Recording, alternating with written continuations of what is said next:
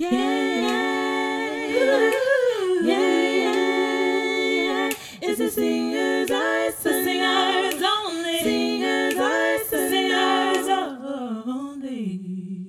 Hey, you guys, it's Crystal Sherelle from Indie Artist School. Welcome to the Singer's Arsenal. Today, we're going to talk about intervals. Now, when you hear intervals, you may not know what I mean. But basically, an interval is the distance between one note and another note. You're going to find this all over the place in music and when you're learning scales. So if your favorite song has a jump from one note to the other, and sometimes you struggle to hit it exactly where it needs to be, or if you're learning how to read sheet music for vocals and it's hard for you to sing those pitches accurately even when you see them on the page, it could be because you're not as familiar with the different types of intervals and what they sound like. What I'm going to do today is show you the different types of intervals, what they sound like, and how you can recall them if you need to. Honestly, I say if you need to, honey, you will need to, okay? So the first one we're going to talk about is the minor second. Minor second is, I like to call these conjoined twins, okay? The minor second is very close together. These are the closest two notes can ever be to each other, aside from unison, which is the same note. So minor second it is. A good way to remember minor second is to think of the song, Isn't She Lovely? By Stevie Wonder. Those first two notes, isn't, that's a minor second. Hear how close those are. Isn't, da da, da da, minor second. Okay, so that's that going up. That's ascending. Now, if we were to sing a minor second going down, also known as descending, we would sing, oh, little town, little town. Hear how close those are? Da, da, da, da, minor second, descending. That's the minor second going down. You hear how close those are? That's why I like to call these conjoined twins. The next type of interval is a major second. A major second is a little bit further apart, but they're still very close. There's only one note in between these now. A major second is going to sound like do to re if you're going to sing your solfege, if you're familiar with it. Solfege is the do, re, mi, fa, sol, la, ti, do. So do, re is the first major second. So that major second, I like to think of songs like going up. Let's do Silent Night. Sigh. There you go. That's a major second going up. Sigh, do, re, silent. And the good thing about Silent Night is it goes ascending and descending. Silent. See? Do, re, do. Another way to remember the major second going down would be whistle, while, whistle, whistle, whistle, re, do. So that's the major second going down. Another song or that I like to use for the next one coming up is the minor third. Minor third is even further away. As you notice, we're going further and further away, bigger and bigger spaces between these intervals. And that's the way you're going to find it easiest to learn, because the further away they get, the harder it is to sing them accurately. And the more familiar you get with using songs to remember them, the easier those bigger intervals will be. So this one's called minor third. And a song I like to use to remember minor third is Georgia, Georgia, Georgia, the whole day through.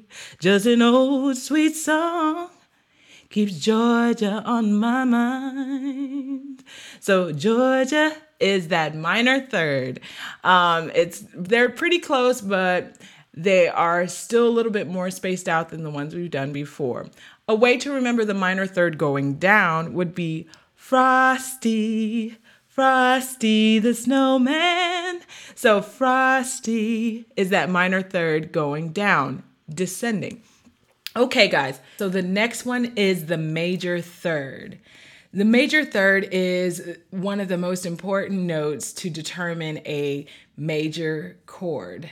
It is the middle And that's really what makes an arpeggio, the beginning, middle, and end, sound either major or minor, depending on where that third is. So the major third, a good example I like to use is, "Oh, when the saints go marching in." So that's the major third. Oh, when the major third going down would be, "Swing low."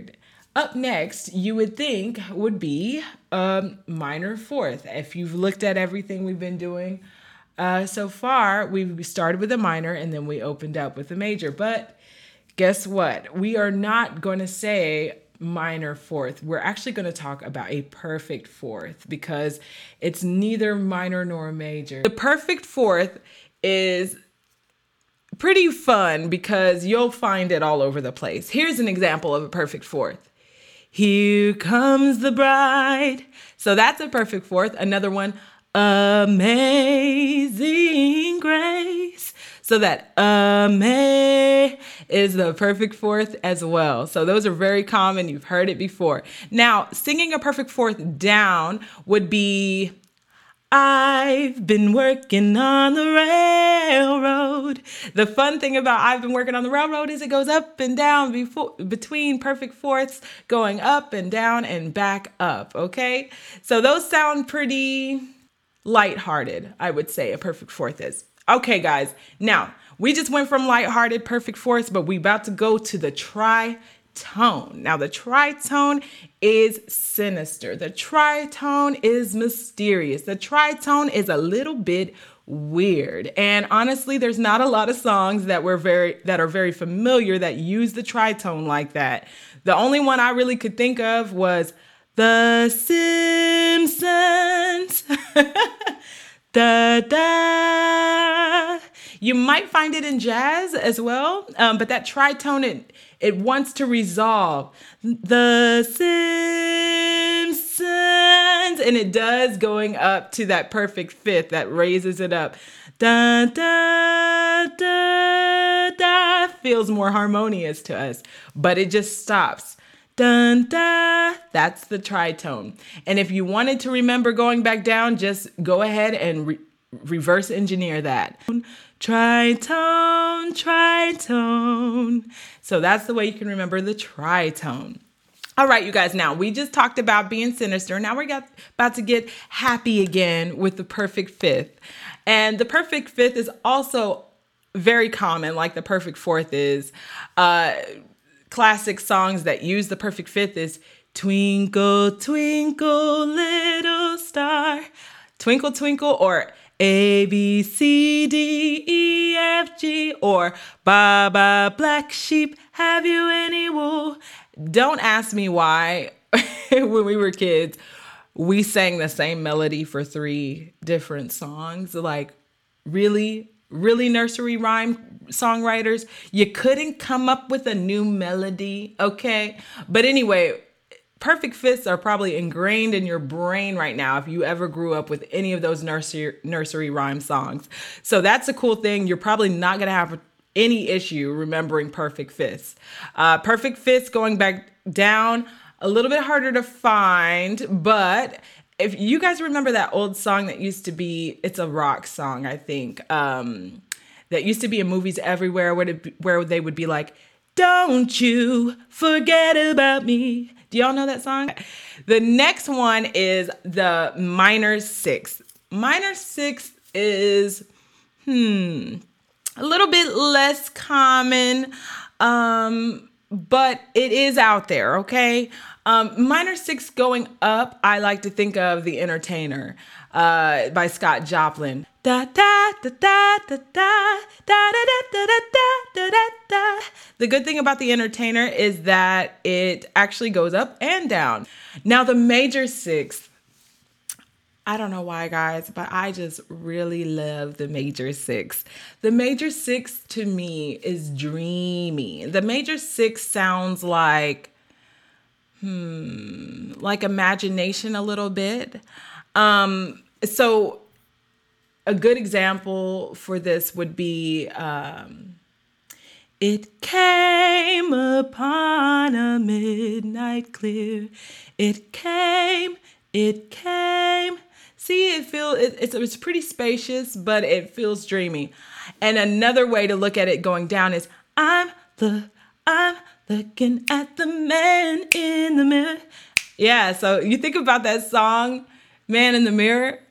It is actually about imagining a future, right? You're looking at yourself, you're doing the hard work, you're going within. It's a little imaginative to think about, to visualize yourself in the mirror and think about, what you're going to do moving forward and how you're going to resolve yourself. It's a good example here for you to think about how you can use intervals that you hear when you're writing songs as well, or as you listen to songs, to understand why certain lyrics really touch you emotionally is because they are also in harmony with the meaning of the interval itself. So you might find, even when we were talking about the tritone earlier, how it was a little mysterious, a little bit sinister, a little weird, a little out of the box. Well, when The Simpsons came out a long time ago, but anyway, when The Simpsons came out, it was pretty out of the box for the time. It was kind of sinister. It's pretty sarcastic. It's out there. There's some weird stuff in it. It's that tritone symbolized that before you even saw the show. That's another good use of intervals, is being able to use them for the emotional impact you want it to have. So when you write a song and you want to have an emotion, make sure you use intervals that also harmonize or symbolize that actual emotion. All right, you guys, here we go. We're going to keep it moving. So the minor seventh. The minor seventh is a little bit harder to find examples of, but the best one I could find is from a musical West Side Story called Somewhere, and it goes like this. There's a place for us. There's a... Hear how far apart that is. This one's also a little dreamy. I would give it the word hopeful, though, rather than dreamy. And the major seventh is present in that song by Norah Jones. I waited till I saw the sun. I waited. All right, so that's the major seventh. Now, if you want to go descending and ascending, just go ahead and reverse engineer it as we talked about before. I couldn't find an example of a major seventh going down. I'm sure it's out there, but it's not something that I know already. So if you were thinking about it, the octave is literally the exact same note, an octave higher. Some people do this unintentionally when they hear music, as they sing it higher or lower.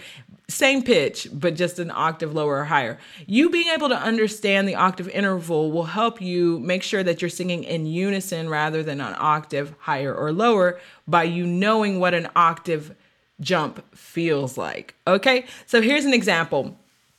Well, the weather outside is frightful. So that that's that octave jump. Octave jump, going back down. And you can do it again. Somewhere over the rainbow. See, it's everywhere. So yeah, those are examples of different intervals that you're going to find in music. Whether it's a minor second and it's a conjoined twin, or if it's an octave jump, or if it's a sinister tritone, I want you to stay familiar with these intervals.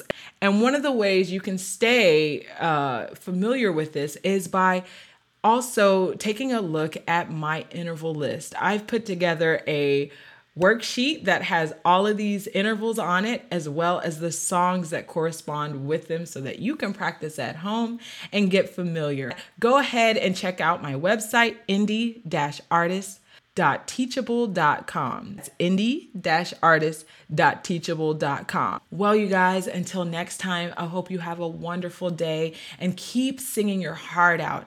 I want you to continue to stay motivated and positive and uplifted during this quarantine and hone your voice. Until next time, have a wonderful day. Yeah.